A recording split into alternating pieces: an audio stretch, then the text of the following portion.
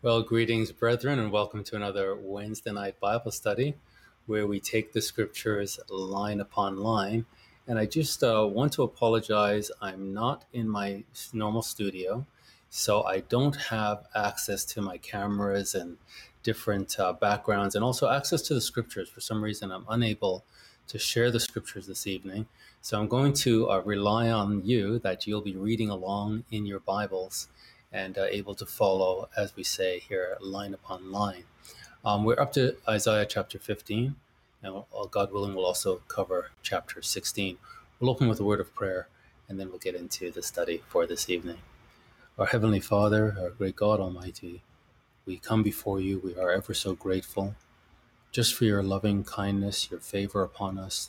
This world is a very dark world. It's certainly turning hostile towards Christ in a very blatant and explicit way. And those of us who are devoted to Him are now in the crosshairs.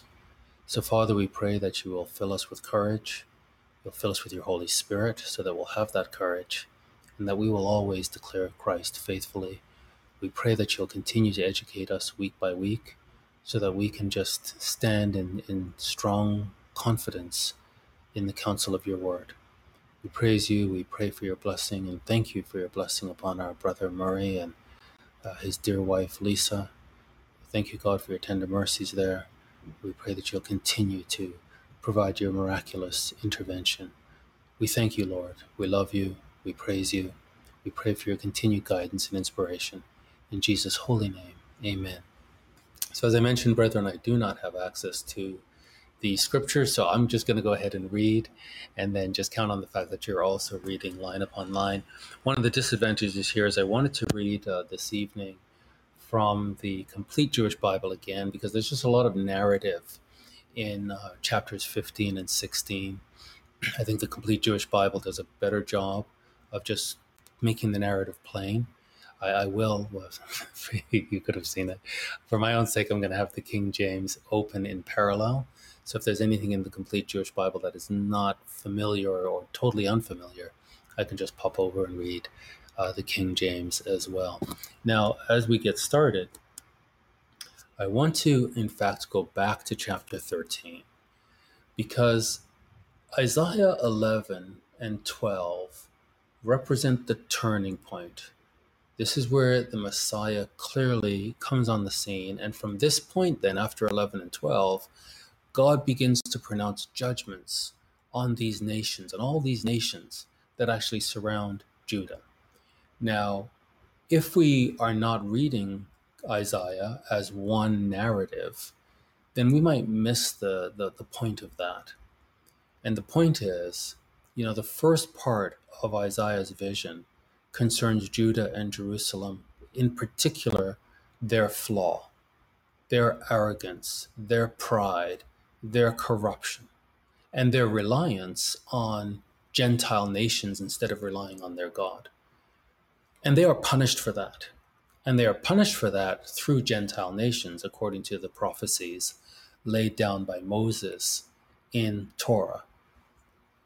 Now, once they are punished and driven to that point of deep, true, wholehearted repentance, then God redeems them.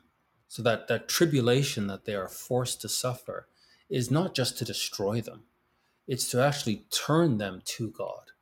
And once they turn, then God turns to them and fulfills all the outstanding promises that he has toward them as a nation, as a people. He uses the Gentiles, according to the prophecies laid down by Moses in Deuteronomy, he uses the Gentiles to punish his people. This was part of the curse for disobeying the covenant.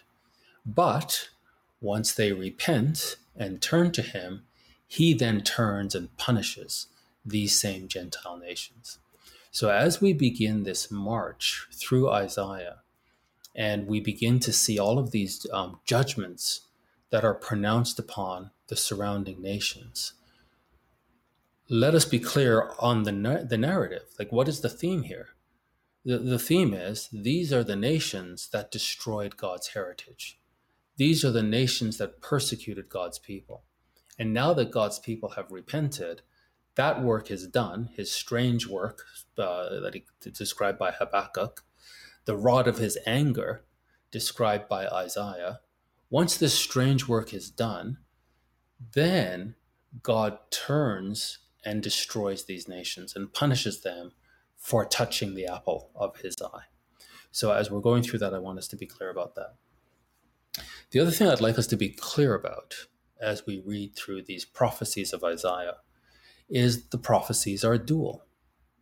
That in the time of King Ahaz, and in the time of these kings that reigned in Judah, while Isaiah was prophesying,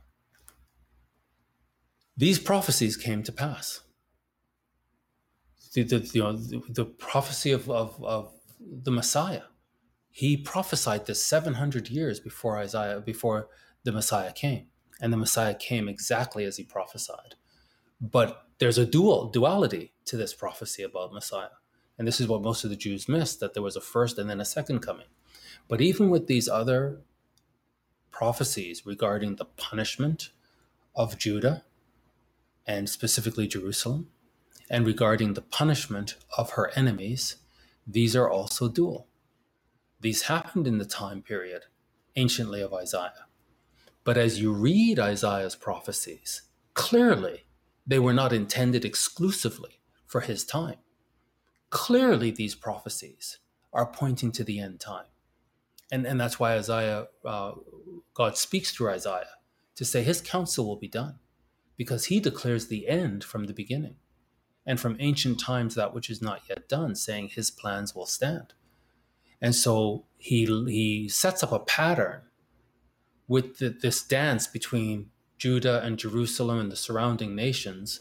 He sets up a pattern which is established anciently, but then which is repeated for the end time. And clearly the way the prophecies are worded, they are clearly not exclusively to Isaiah's time. But as we read some of these prophecies, some of the things just clearly apply anciently, but some of them clearly apply to the end time. And then the third thing that I would like us to take note of, as Isaiah marches through these judgments from chapter 13 to 39, the judgment upon nation, upon nation, upon nation, and he'll even come back to judgments upon Judah and Jerusalem. But as we march through these judgments of the nations, the other thing that we must not miss is this is exclusively and entirely and wholly Middle Eastern. The Bible is a book about the Middle East. It's a book about his people in the Middle East. Yes, they get scattered around the world, but the covenant is a land covenant. And if we start thinking about the covenant and excluding the land, then we lose our way. The covenant deeply and intimately involves the relationship that God has with the land, the promised land, the exclusive land, and the relationship that his people should have and will have with the land. And once we locate the land, then it has the prophecies have a geographic center. And that's why the nations that are judged are the nations that surround Judah and Jerusalem. And then finally, what I want us to notice is that all these nations that come under condemnation by Isaiah, that surround Judah, they're all Islamic. Every single one of them is Islamic. And so we can expect then, just as these nations destroyed Judah anciently, that that's what's going to happen it's happening right now. The whole world is turning against Judah. Anti-Semitism is becoming tolerable, even desirable. And all of this is because the various nations now are leaning toward Islamic sentiments and Islamic perspectives and narratives. So let's, as we march through these prophecies from 13 to 39, let's keep those things in mind. I want to go back to Isaiah 13 and verse 1. So this is where the judgments begin. And I just want to highlight this Middle Eastern notion here. In the complete Jewish Bible, this is a prophecy about Babel, or the burden of Babylon in the King James, which Yeshayahu, the son of Amoz, saw. And then in verse 11, God says, I will punish the world for its evil. and the wicked for their iniquity. Okay? So God is now acting, and the world is coming under condemnation. But again, let's see which nations he focuses on, because these nations are running after, or the world is running after these nations. And so there was a beast power that took control of the world, and then it died. And then the prophecy is that that same beast power will be resurrected and it will come back, and it will again seize control of the world. And God says he will punish the world for its evil and the wicked for their iniquity. And then he says, I will end the arrogance of the proud. Well, this was Judah's fault. This was their flaw. They were arrogant. God says, I've brought up children and they've rebelled against me. So the flaw of Judah was arrogance, but now we see as he marches through the judgment on these surrounding nations, their flaw is also human pride. This is the flaw of the devil, and he injects it into human beings. So now Babylon is going to be judged, and he says he's going to punish the wicked, and he's going to end the arrogance of the proud. And so we can expect in this end time a real notion of moral superiority. And there is no greater evil done than the evil that is done under the banner of moral supremacy. And so that's what we can look forward to. I will end the arrogance of the proud and humble the insolence of tyrants. And certainly this is the tone of the world today. We're heading into tyranny, medical tyranny, religious tyranny, political tyranny. The value of the human being is being diminished as we remove Christ from society. Oh, we don't care about Christ. We're atheists. Christ is nothing. Fine. Let's remove Christ from society. And now let's look at society. And now let's look at these same atheists that don't want to acknowledge Christ. And let's see what their lifestyle will be once Christ is removed. Their arrogance is built in the Western world anyway. This arrogance is built upon the freedom that Christ's teachings have injected into society. So now when we remove Christ, we get human tyranny. Beautiful rhetoric notwithstanding. Verse 17. Now, this is what I want you to notice. The judgment is on Babylon. Chapter 13 is a judgment against Babylon, which is Iraq. And today we see the movement of ISIS in Iraq and Syria. So in that area of anciently called Babylon, this is the realm of ISIS today. Are they arrogant? Are they tyrannical? Absolutely. Do they have a sense of moral superiority as they carry out their evil? Absolutely. Now notice in verse 17, I will stir up against them, that is Babylon, as he's going to destroy Babylon, I will stir up against them the Medes, who cannot be tempted by silver or bought off with gold. Well, who are the Medes? Well, the Medes and the Persians are what we would call Iran today. And there is a bitter conflict between Sunni Islam, which is taking over anciently what's called Babylon, and Shiite Islam, which is headed by Iran. And it says they cannot be tempted by silver or bought off with gold. They have an agenda that is ideological. And it's not about money. It doesn't matter how much money you pay them. They have an agenda. And so God says now he's going to stir up the Medes. This is Iran. This is Shiite Islam that's going to destroy. This is going to be a nuclear-enabled nation that can't be bought off with silver or gold. God is going to stir. This is all Middle Eastern conflict. And that's if we are so focused on the West and so focused on North America, we're going to miss the action. The action is centered on Judah and her neighbors. So God is going to stir up Iran, who cannot be tempted by silver or bought off with gold. Verse 18, their bows will tear young men to pieces. And don't we see that in Islam with all this suicide bombers, and you just see people blown to pieces. Their bows will tear young men to pieces. And notice they're bowmen, right? This is, again, the false rider on the white horse is a bowman. Their bows will tear young men to pieces. They will have no pity on the fruit of the womb. Their eye will not spare children. But this, yes, as much as it's going to be pointed to Judah, now it's pointed to Babylon. This is that we see the destruction of Babylon through the Medes. Verse 19. Thus Babel, or Babylon, that jewel of kingdoms. So there's going to be a great palace there. It's going to. We read in Zechariah 5 how wickedness leaves wherever it's focused, and it's going to go back to where it began at the Tower of Babel. We see that in Zechariah 5. So we can expect in the future Iraq and Babylon in particular are going to feature large. You can expect a great palace there and great splendor. But thus Babel, or Babylon, that jewel of kingdoms. Listen again. The pride and glory of the Kasdim, or the Chaldeans, the Babylonians. This is going to be their pride and glory. But this is how, God says, it will be like Sodom and Gomorrah. So who knows what the Medes, what kind of terror they will unleash on Babylon, and they cannot be bought off. It's an ideological, moral high ground battle that's going to bring down Babylon. And this is how Babylon will be like Sodom and Gomorrah when overthrown by God. Verse 20, it will never again be inhabited. So that to me, it does sound like some kind of a nuclear blast that completely wipes them out. It will never again be inhabited, never lived in through all generations. Listen, Arabs will not pitch tents there, nor shepherds bring their flocks.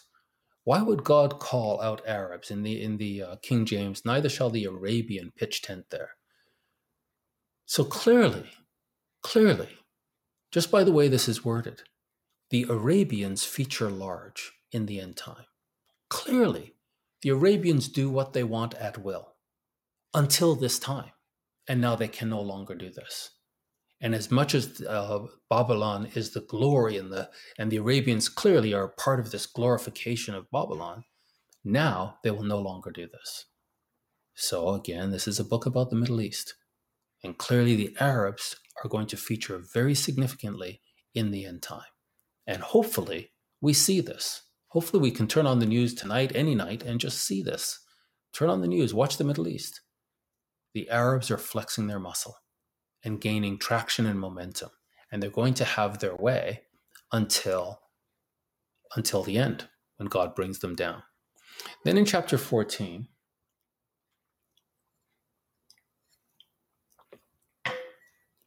and verse 1, for the Lord will have compassion on Yaakov. He will have compassion on Jacob. He will once again choose Israel and resettle them in their own land. The Bible is a book about Israel. It's a book about the covenant relationship with Israel, and that involves the land. And there's a period where God hides himself from Jacob, and by Jacob we mean all 12 tribes.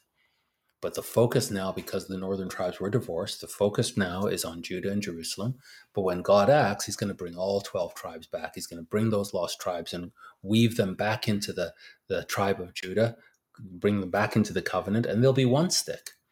And so the 12 tribes will be represented, but the covenant is about land.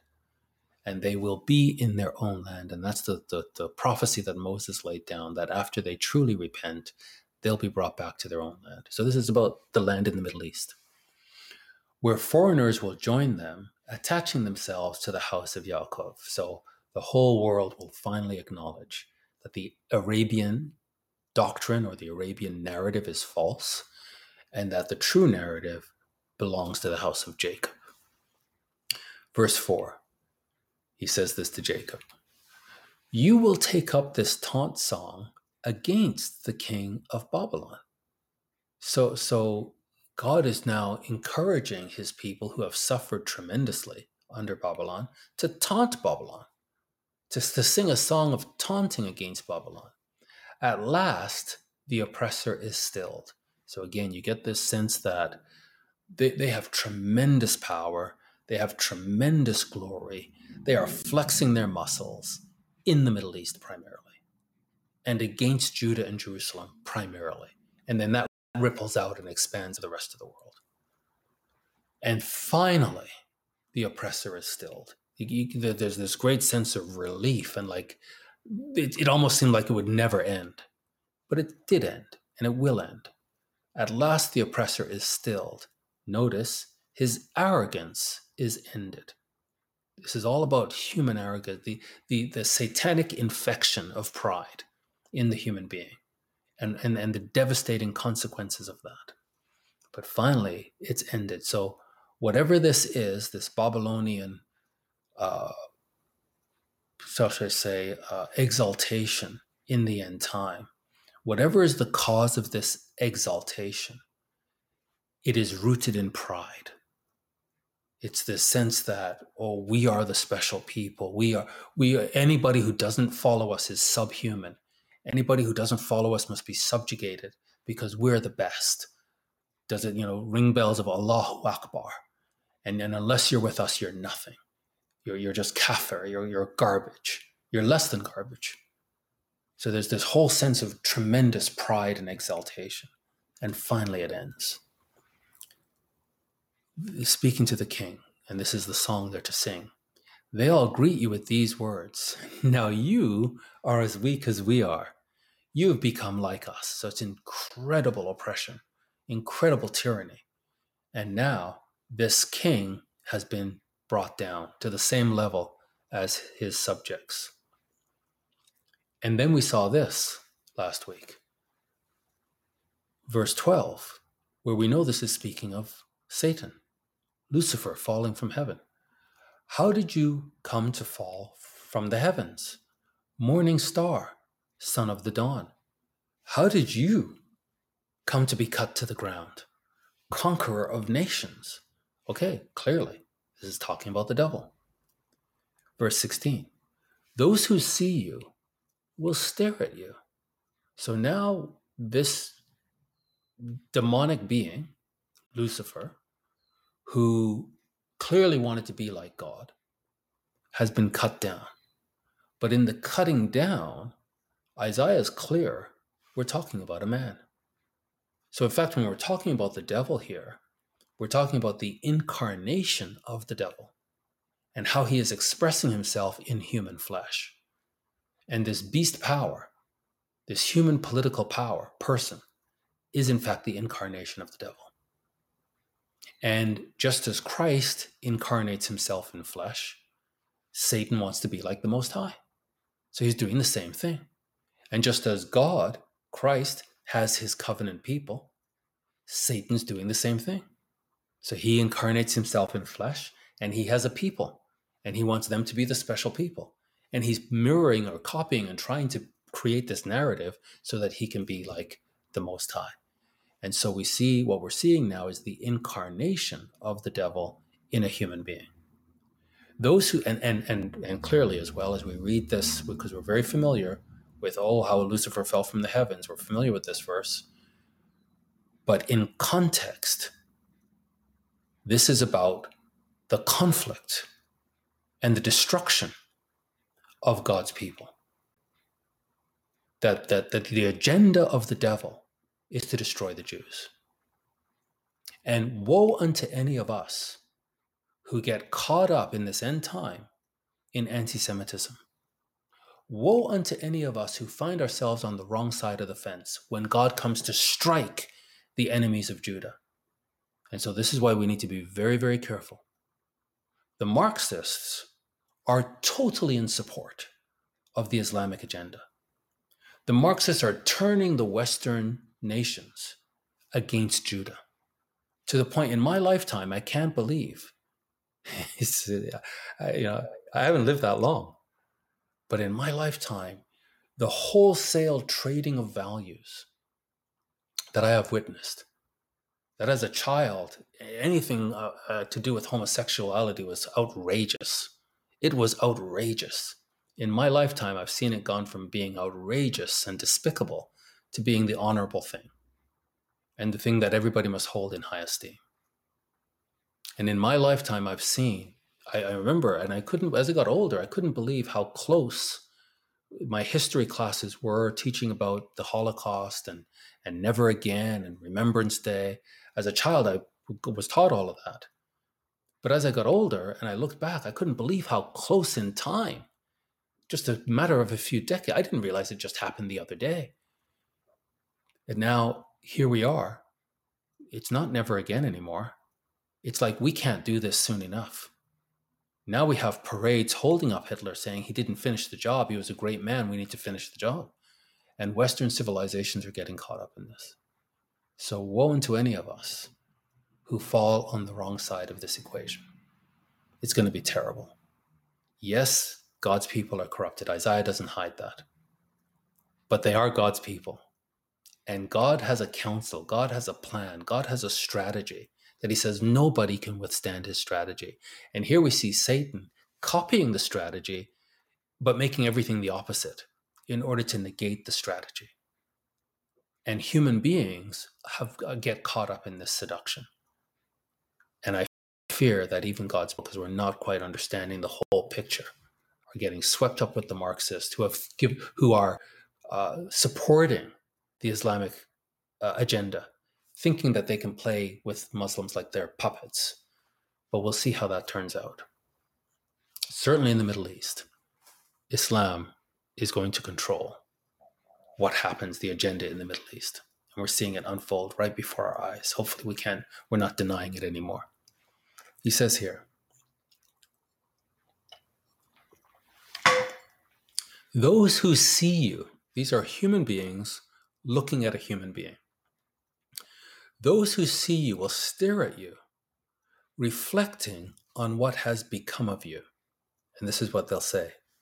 Is this the man, not the demon, not the fallen angel, the incarnation of that angel, the beast power? Is this the Ish in Hebrew, the man?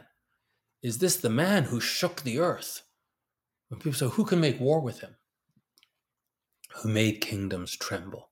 So he's going to have an ideology that's going to be crushing and make kingdoms, tremble. The Lord of hosts has sworn, this is verse 24, saying, and just, by the way, I was reading verses 14 to 12 and then 16 there. In verse 24, the Lord of hosts has sworn, listen to this, just as I thought it, it will occur. Exactly the way I thought it, the way I planned it. That's how it's going. This is Satan trying to destroy the Jews so that he can destroy God's plan. If there is no Jew left on the earth, then God is a liar, because God promised that he will redeem Judah and he will establish Jerusalem. So if Satan succeeds in wiping out the Jews from the river to the sea, Palestine must be free, which basically means every Jew must be destroyed. If Satan succeeds in that, then God is a liar. But God says, I've sworn. I've sworn this thing. And just as I thought it, it will occur. Just as I planned it, so it will be. So we have to understand this. Now, in verse 25, 13 and 14 is this judgment over Babylon, what we would call ISIS today. So they're coming under judgment. And then out of nowhere, we're talking about Babylon. But out of nowhere, in verse 25, Isaiah is inspired to write, I will break the Assyrian. I will break Asher in my land. So we're talking about Babylon and the judgments on Babylon, and then suddenly it's about Assyria in God's land. And I will trample him down on my mountains. Then his yoke will fall off them, his burden be removed from their shoulders. So the connection that I'm making here is that Babylon will come under Assyria. That the wickedness will go back to its headquarters, which is Babylon, but that will all come under Assyria, which is today Turkey, the land we call Turkey. And so there we have we see it today, this Turkish enlargement, Turkish aggrandizement, Turkish expansion. And Erdogan clearly sees himself as the caliph and the resurrection of the Ottoman Empire. And so the Turks have an agenda to rule the world under Islamic domination, and so does ISIS. And now there's going to be this conflict. And so my reading here is leader of Turkey, will in fact crush ISIS and take over Babylon. And so the judgment is in Babylon, but the king of all of this is Assyria. Again, all of this is Middle Eastern. It has nothing to do with Europe, has nothing to do with North America. It has to do with the land, God's land, and the nations that surround that land, and the arrogance of this Assyrian to come into that land with the abomination that makes desolate. So in crushing Babylon, he says, I will break the Assyrian in my land. I will trample him down on my mountains. Then his yoke will fall off them, his burden be removed from their shoulders. Verse 26. This is the program planned for all the earth. This is the hand stretched out over all the nations. So, yeah, this is global. But the focal point is Assyria. Pardon me, is the Middle East. And particularly the Promised Land. And the Assyrian coming into the Promised Land and God saying, okay, that's enough. So the judgment, that this is the program. This is God's counsel. He declared it from the beginning. It's for the whole earth. So I'm here just outside of Toronto. Wherever you are, this affects all of us. But the focal point is the Middle East, as wonderful as we think our cities are. And so this is the program planned for all the earth. This is the hand stretched out over all the nations. Verse 27, for the Lord of hosts has purposed, and who shall disannul it? So let me read it from the Complete Jewish Bible. The Lord of hosts has made his decision. Who is there that can stop him? We just saw Satan himself incarnating himself in a human being, giving this human being incredible political power. He's unstoppable until God stops him. That in fact, God was just using him as the rod of his anger. Who is there that can stop him? He has stretched out his hand. Who can turn it back? Verse 29. Now, we talked about this last week as well. Do not rejoice, O Palestinians, any of you, that the rod which struck you is broken. So the rod which struck them is Judah. So Judah's fighting the Palestinians and doing a good job of defending themselves. And then Judah's rod is going to be broken. And at that point, the Palestinians are going to rejoice. Again, this is all Middle East. And so we've got Iraq, and next week we'll look at Syria. We've got Turkey. Now we've got the Palestinians. All of them are coming under judgment because they are destroying and persecuting God's people. Do not rejoice, O Palestinians, any of you, that the rod which struck you is broken. For out of the snake's root will come a viper, and his offspring will be a flying fiery serpent. So Judah will be able to strike back through the mercy of God. Verse 31, howl, gate, cry, city, melt away, Palestinians, all of you. For a smoke is coming from the north, with not a straggler in its ranks. So clearly God is making it very clear. He has an agenda. He has a plan. He's made a decision. Nobody can stop it. So this whole movement around the Palestinians, the Jews being occupiers, and they need to come out of the land, and the land belongs to the Palestinians, that's going to take traction globally. And even now we see the current administration in the US funding the Palestinians to the tune of hundreds of millions of dollars against Judah. And our nation, no doubt, is doing the same. And this is the sentiment now around the world to support the Palestinians, to buy into the Palestinian narrative, and to destroy the Jews. But God says he's made his decision, and nobody can disannul it. Now we come to chapter 15 and verse 1, and we'll just read these, mostly just narrative here, so we'll just read through it. And a lot of it obviously is ancient, but clearly these prophecies have an end time application. When Christ said, I came to fulfill to the full. So all of these initial fulfillments are like dress rehearsals. And then what happens in the near future is the full onslaught, the great tribulation, and the pattern has been established, and it will be filled to the full. Verse 1. This is a prophecy about Moab. The night Ar is sacked, Moab is ruined. So this is a city within Moab. And Moab, by the way, is what we would call Jordan today. These are the Jordanians. Again, Muslim nation. And clearly in the end time, these Jordanians are going to have some relevance, some prestige in the end time, because they did anciently. The night Ar is sacked, Moab is ruined. The night Ker is sacked, Moab is ruined. He went up to the temple, to Dibon, and to the high places to weep. On Nebo and Midva, Moab is howling. Every head shaved bald, every beard cut off. So again, we don't know these particular cities, but we do know the Moabites are the area of Jordan today. And of course, these people take pride in their beards, but they're going to be bald and the beards cut off. In the streets, they wear sackcloth. On their roofs and in their squares, everyone howls and weeps profusely. So something has happened. They were in a position of glory. They were part of this confederation of nations that were persecuting God's people. And now they're weeping profusely. Heshbon and El Elah cry out. They are heard as far as Yakatz. Moab's best troops cry aloud as their courage faints away. So again, we don't know where these ancient cities are today.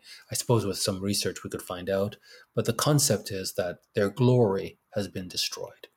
And they are in such pain and such anguish now. And Isaiah is recording this for us. He says, "My heart cries out for Moab. Its fugitives flee to Zor." So now Moab has fugitives, and they're fleeing to Zor. A calf 3 years old. They ascend the slope of Lukit, weeping as they go. On their way to Horonaim, they utter heart-rending cries. So again, this would have been fulfilled anciently, but it's a pattern that we're going to expect in the future. All these nations that are confederate against Judah, every one of them is going to suffer. And Isaiah is now pronouncing these judgments on these nations. So this chapter is the judgment on Moab. The waters of Nimrim are desolate. The grass is dried up. The new growth fails. Nothing green is left. This is like impossible to imagine when we see the success that these Muslim nations are going to have in the next decade, or maybe in the next few years. They're going to be incredibly successful. They're going to be incredibly powerful. Judah is going to be constantly on the back foot. But we have to see through all of that God is going to act and bring all these nations down. So Isaiah is pronouncing judgment on all these Middle Eastern nations. The waters of Nimrim are desolate. The grass is dried up. The new growth fails. Nothing green is left. Therefore they carry away their wealth, everything they have put aside, across the valley of the willows. For the cry has circulated throughout Moab's territory. Its howling has reached Eglaim. Its howling has reached Beer Elim. For the waters of Dimon are full of blood. Yet I have worse in store for Dimon. This is incredible suffering. Why? Why this judgment? Because they put their hand against Judah. And the Messiah is now acting and bringing his counsel to pass. So we better not be caught on the wrong side. Yet I have worse in store. So, for the waters of Dimon are full of blood. Yet I have worse in store for Dimon. A lion for those who escape from Moab, and for those who remain in its land. So God is just deliberate. These people are cursed. This is going back to Genesis 12. Anybody who curses you, I will curse.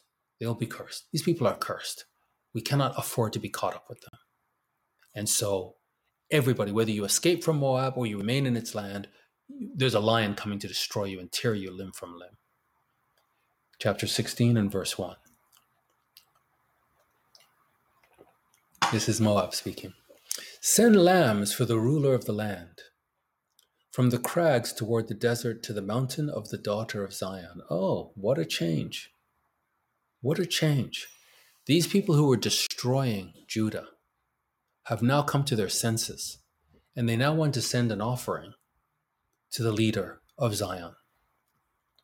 The daughters of Moab at the fords of the Arnon are like fluttering birds pushed from the nest.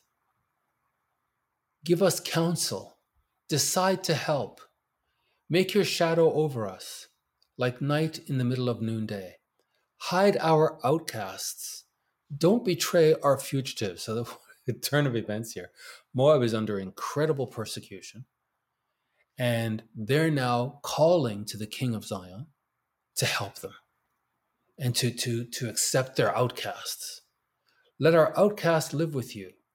Protect Moab from the attacks of robbers. So there's just this terrible onslaught happening to Moab, and they see the only way is to call on the king of Judah. For when the extorting ends, the spoiling ceases, and those trampling on the land are destroyed, then a throne will be set up by grace.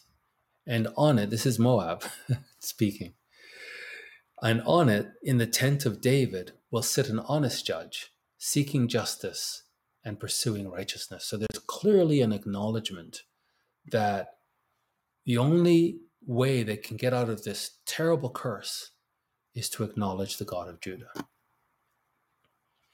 We have heard about Moab's pride, verse 6 of chapter 16. We have heard about Moab's pride. There it is again. Judah suffered from it as the covenant people, and so they had to be punished, it had to be rooted out. But all these nations that God now turns his judgment toward, it's the same thing. And so that's why we have to be very, very careful about getting caught up in movements that appeal to our vanity, that appeal to our human pride. We need to be the opposite. We need to move away from pride and not get seduced by it. We have heard about Moab's pride, how very proud they are, about their haughty arrogance, their insolence and bravado. And if there's one thing that Islam has, it has bravado, insolence and bravado. And this has spread.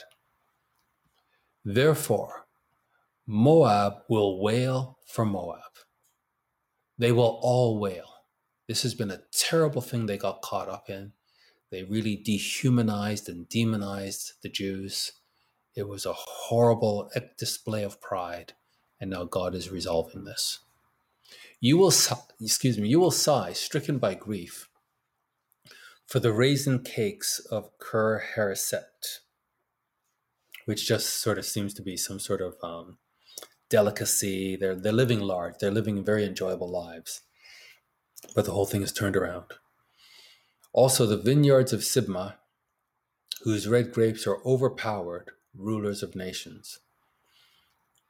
Once they reached as far as Yazer and trailed out into the desert, their spreading branches even crossed the sea. So some sort of a harvest here that they're really just living large. And again, the way Islam is wired, the way Muhammad taught these followers, is let the Jews do the work and you just take the harvest. That Muslims don't have to work. They just have a slave class to do all of this work.